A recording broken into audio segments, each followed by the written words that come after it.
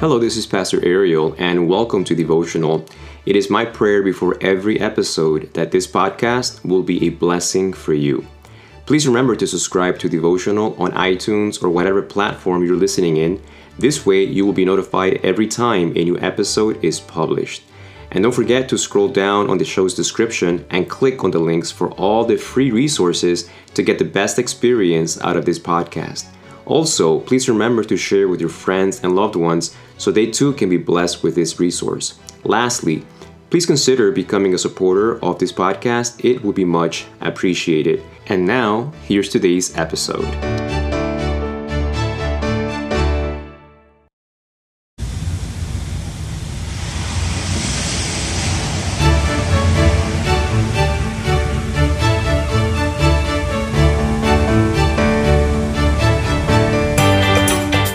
Welcome once again to Devotional. This is Pastor Ariel. We are on lesson number 7, and this is the last lesson for this week for Friday, February 15th, and I've entitled it, Islam, Atheism, and Christianity.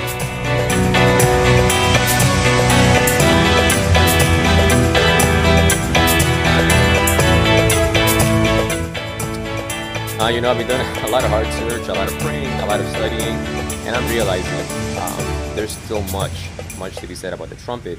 But I don't want to leave you just with that statement. Let's get into some of the difficult parts, the parts that have brought, some different opinions within Adventism as far as interpretation. And one of the big ones is whether Islam is referenced to in Revelation chapter 9. There's two trumpets there, the fifth and the sixth trumpet, and others feel that it is atheism that comes out of this. And rather than choosing an either or, let's explore both of these options and see what we can learn from either one of these.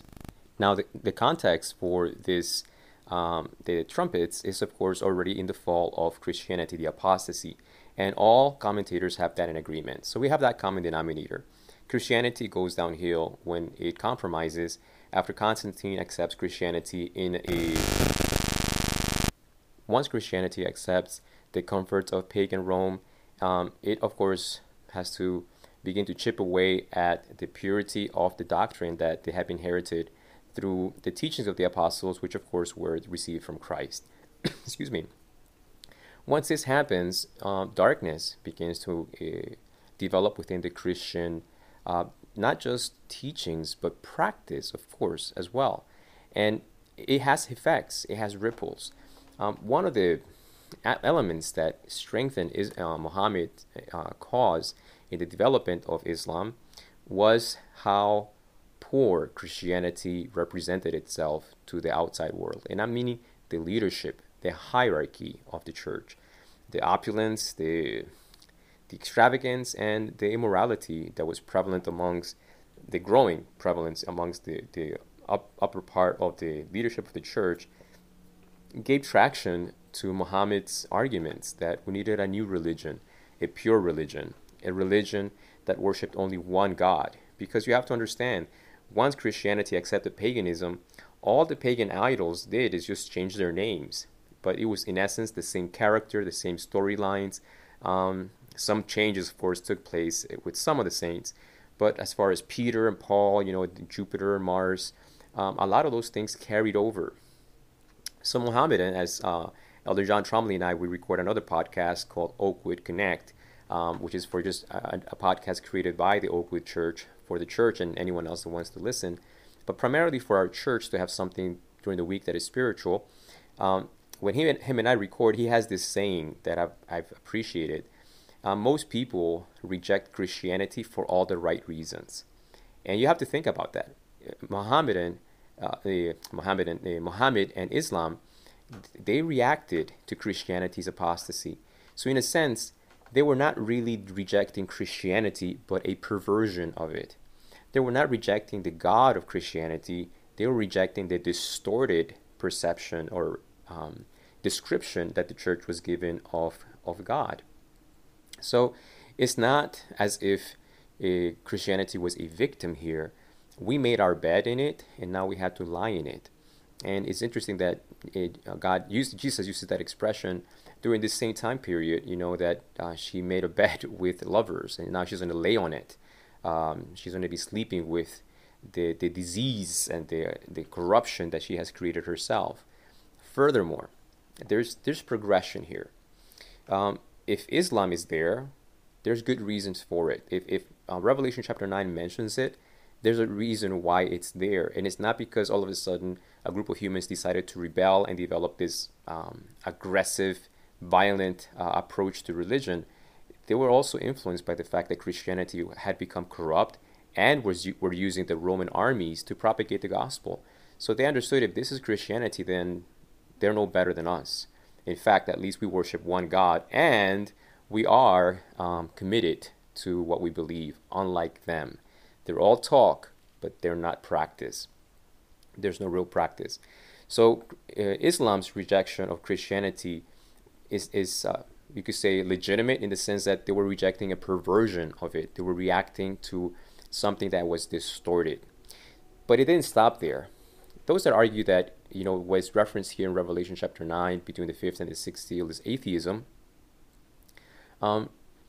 There's a tragic progression because Christianity did not repent. Christianity did not stop itself and say, hey, hold up a second. Here are some individuals reacting towards our apostasy. Here are some individuals reacting towards our lukewarmness, towards our lack of integrity theologically and in practice. Maybe we should change. Maybe there's something wrong with us. Maybe it's not them. Maybe it's us. But Christianity did not do that. It just hardened itself even further and went deeper into darkness, progressing in its departure from the scriptures. And what was the outcome of that? You have this progression in the Bible, consistent, that also follows the parallels of Daniel chapter 7, in which you have, for 1,260 days, this downward progression until it finally ends with, historically speaking, with the French Revolution. And the French Revolution was not simply General Berthier, under the charge of Napoleon, deposing the Pope from its throne and putting him in prison and letting him die, and taking possession of all the lands and all the property of the Catholic Church in the Vatican. It wasn't just that. In the French Revolution, it was the birth of humanity officially rejecting all religions, all ideas that a divine being existed. So, apostate Christianity provokes a rejection of Christianity and a development of a false religion, a false picture of God. And this further apostasy of Christianity culminates with humans rejecting God altogether. During the atheistic revolution that began in France, it wasn't simply that they said we need a new religion, it's that they said we want no religion. You know what the tragic reality is that we are living in today in 2019, especially in the Western world? I mentioned this to you already, and Elder John Trombley and I have talked about this. Barna Institute and many other, even secular entities that do statistics and polls, have been trying to get a feel of the religious tenure, the religious feel of our country, at least, here in the United States. Where are people leaning? Eastern religions, New Age religions, are many still Christians? Because for decades, the United States identified itself as a Christian nation, right? Presidents were sworn in, the hands on their Bibles, etc. But that has changed.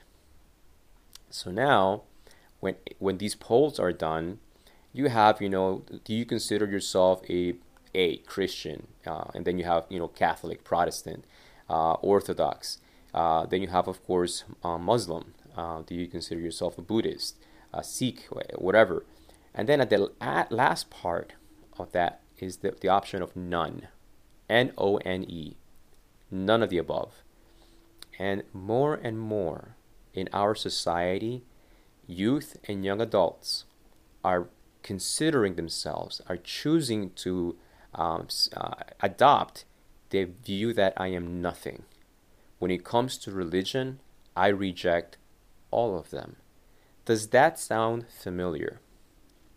In the trumpets, we are confronted with a repetition of history that will culminate, or that has culminated, in exactly the same manner. The idea that Christianity, Protestant Christianity, the God that is being presented by Catholics and Protestants, somehow is causing and has caused and will continue to cause a reaction of rejection. A reaction of rejection by society. And this reaction of rejection is being done for all the right reasons. A God that, because of my life of sin, will punish me in hell for all eternity. And this is his justice.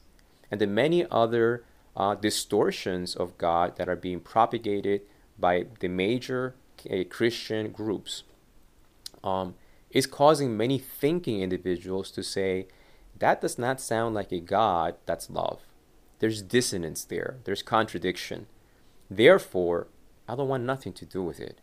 And looking across the board, there's just a growing disillusionment with all religions altogether. Buddhism kind of floats in the middle because it says, there may be a God, there may be not a God. So you could be a Buddhist and an atheist because it offers you that kind of flexibility, and it kind of refuses itself to be called a religion, but there's prayer, so it's a religion. But in the end, even those kinds of light spiritualities, all are being laid aside. Let me just embrace science, atheistic science, evolutionary science. That is way more attractive than the God you're trying to lead me to believe in. I much rather believe that I came from nothing. There is no real purpose, inherent meaning for my existence, and that someday in the future our sun will stop producing enough energy and we will all die. And life as we know it will cease to exist. Maybe we'll, shoot ourselves to Mars, and from Mars we can skip somewhere else. But beyond that is science fiction. Hopefully, maybe. But I much rather believe that someday our race will just disappear off the face of the universe and no one will know the difference. That is much more appealing than the God you are presenting to me. That is a sobering thing for a Christian to try to process. That our society, after hearing and after seeing, and granted, a lot of times and sometimes in the media, what is portrayed as Christian is not necessarily Christian, but fringes, the extreme fringes of Christians that, go and condemn fallen soldiers and say, God is punishing us because of the behaviors of our country, because we're taking God out of our schools, etc., etc. All of those things are, giving a skewed perception, but there are other things that are official teachings of the predominant denominations here in America and Europe. So let's leave the U.S. as a whole alone. Let's leave Europe, alone. Let's focus on you and me. Because all of these societies that we're looking at, Europe and now the United States, really they're all made up of singular individuals like you and me. Individuals with families. So let us focus on the nucleus of society, the DNA of society, which is you and me. In which way is your Christianity going? Because what works for society at large works for humanity in the intimacy of our families. As a Christian, how does my family see my Christianity? Better asked, myself. In which way is my Christianity going? Is it going upward? Is there growth? Is there improvement? Or is it growing carelessness, indifference, and lukewarmness? Do I sense myself wanting a genuine, authentic Christianity in my home? Not at church. We're all Christians in church, pretty much. But at home. What do I allow at home? What do I want in my home? What am I bringing into my home, to my children? What am I allowing to be present in my home? What does that say about my Christianity? What movies dominate my library? What dominates our free time? What dominates the investment of our money? All of those things speak in the direction of our Christianity. Just like the Christian church in the medieval ages, they invested, like Jesus says in Luke 12:34. Where your heart is, there your treasure is. Because where your treasure is, that's where your heart is. Where is my heart? Where is your heart? Because this will have ripple effects on our families. It can definitely have a direct bearing upon the direction, not just of myself, but of my family as a whole, my spouse, my parents, my uncles, my cousins, my children, my grandchildren. My family, through my Christianity, can be encouraged, can be led to decide to accept other religious worldviews except Christianity because of the Christianity that I present them. You know, Jesus says, if I be lifted up, I will draw all people to myself. There's an attractive beauty in the character of Jesus when revealed through the scriptures, not just in teaching, but in practice. As a father, I am confronted with this. I cannot just teach my children that Jesus is patient. I need to exhibit patience to them. I can't just tell my children that Jesus forgives us so quickly and willingly when we do wrong. I need to be quick to forgive and move on. Jesus doesn't bring our past mistakes to our remembrance. And as a father, as a husband, I need to model that for my family. In which way is my Christianity going? Because whichever direction it is, it will have an effect. History has not failed to reveal that to us. In the medieval ages, we have Islam coming up with an alternative religious worldview in reaction to a large degree to the apostasy of Christianity. And further down in history, we have a rejection of religion altogether. Today's society reflects the identical thing. During the 60s and 70s, through the influence of major John Trombley will probably laugh at the fact that I'm bringing the Beatles into this podcast because I brought it up quite a lot in the Oakwood Connect. But you know, when the Beatles accepted Hinduism and the Eastern religions, it was a slap in the face to Christianity. And Christians could get angry all they want, but did anyone stop to think and ask themselves why? Why were that the generations called the hippies, why did they reject Christianity? Maybe we should be asking, what Christianity were they rejecting? What kind of a God were they turning their backs on? And granted, you know, we shouldn't expect the world to follow the Lord because the carnal heart's at enmity. So I'm not saying that, you know, if the United States had been a faithful Christian nation, the whole world would have become Christian. By no means am I intimating that. But as individuals, that influence would have been telling, would have had an effect. And it certainly can have an effect in my family.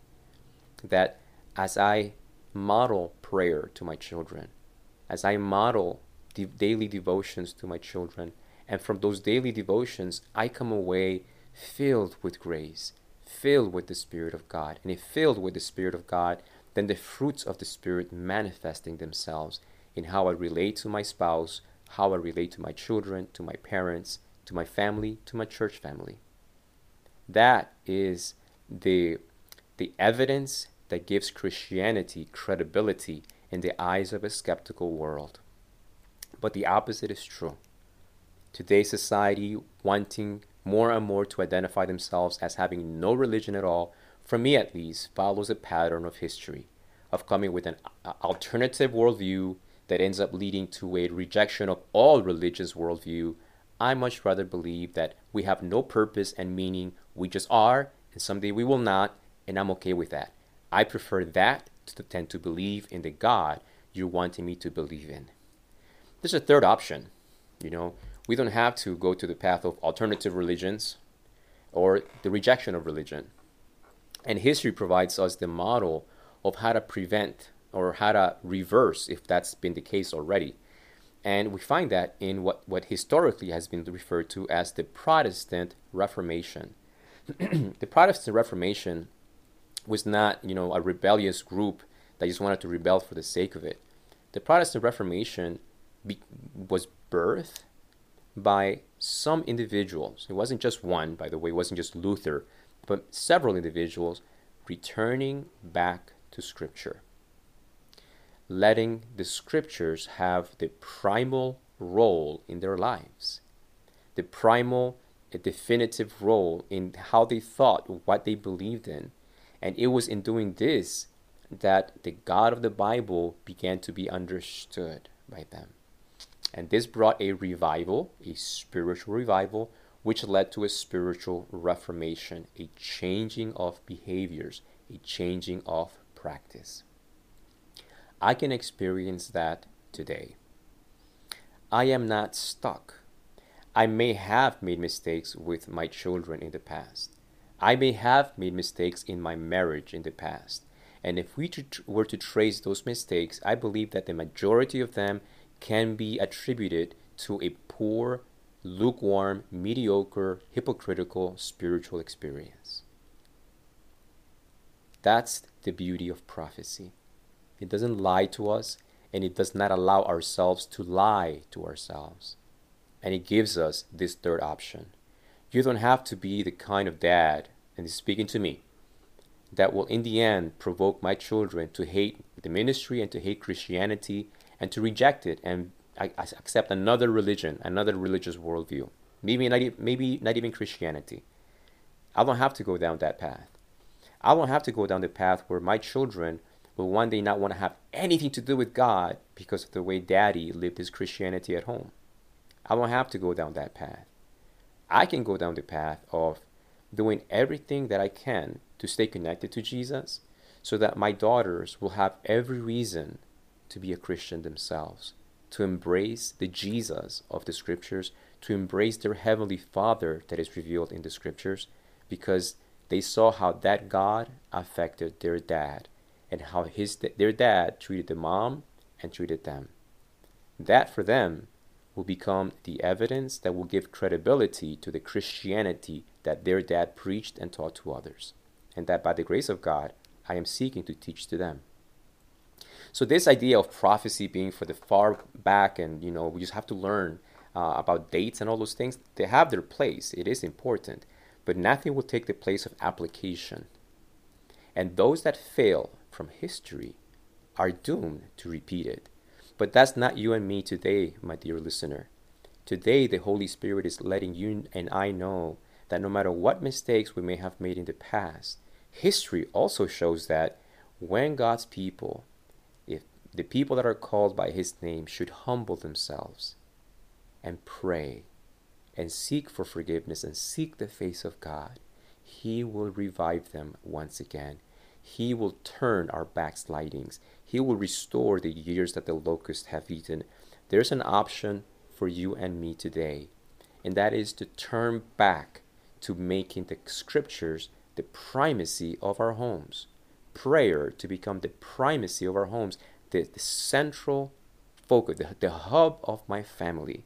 There is hope for your family. There is hope for my family. Prophecy and history reveals that. The Protestant Reformation did an amazing thing. It brought humanity back to Scripture, and in doing so, we began to get better and clearer pictures of who God really was, or who God really is. And that duty of this Reformation is far from over. The fact that we still don't understand fully the trumpets is evidence that you and I have much work to do. Don't just wait for the pastor to do all the studying for you, my friend. This lesson invites you to get back on your knees, for us as churches to get back together, not just so that we can drink some hot cocoa and eat some sandwiches, and it's not bad, but if that's the only reason, we don't exist for hot cocoa and sandwiches. We exist to get to know God and as best we can, and the revelations that we get from the Scriptures to share it with the world. The world is perishing because they are rejecting a God that doesn't exist, and in doing so, they are shutting themselves from knowing the God that really does exist, the God of love, the God of Scriptures. There's a third option, and that invitation is for you and I today to revive and reform our Christianity.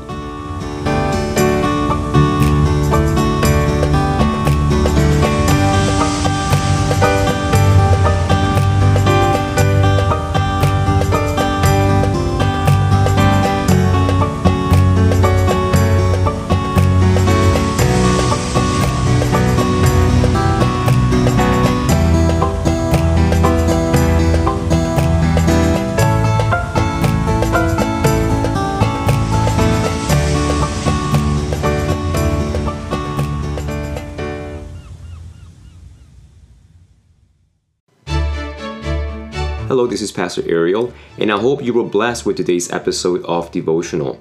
It is my prayer this resource will inspire you to spend personal time studying God's Word, including using the study tool of our Sabbath School Quarterly.